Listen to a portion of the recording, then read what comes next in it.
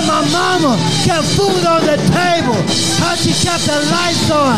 And I don't know how she did it, but I know that she said it was God who made it happen. And she stood on that.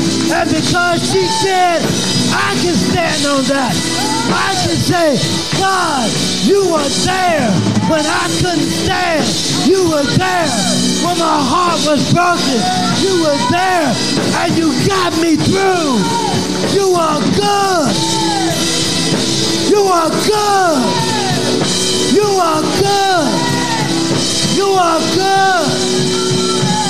And I worship you. And I worship you.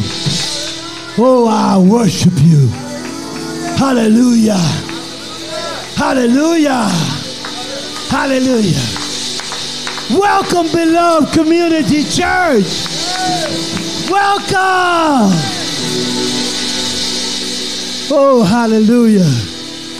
Oh, if you would stand, if you would stand in the presence of the Lord. Hallelujah.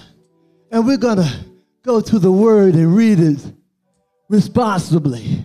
Responsively. Boy, I got to do better with my enunciation. Okay. And we're going to come from the book of St. Mark, the Gospel, chapter 8, reading verse 31, and we will conclude at chapter 9, verse 1. And I will begin and read in the red. The next will come up the green, and you will read that. And then on chapter 1, it will be in black, and we will read that together. Ashe? Ashe. Ashe. Oh, let us begin.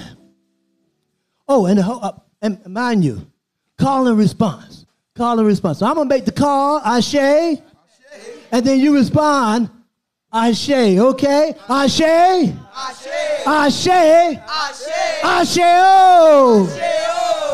All right, let's listen to a word from the Lord. Then he began to teach them that the Son of Man must undergo great suffering and be rejected by the elders, the chief priests, and the scribes, and be killed, and after 3 days, rise again.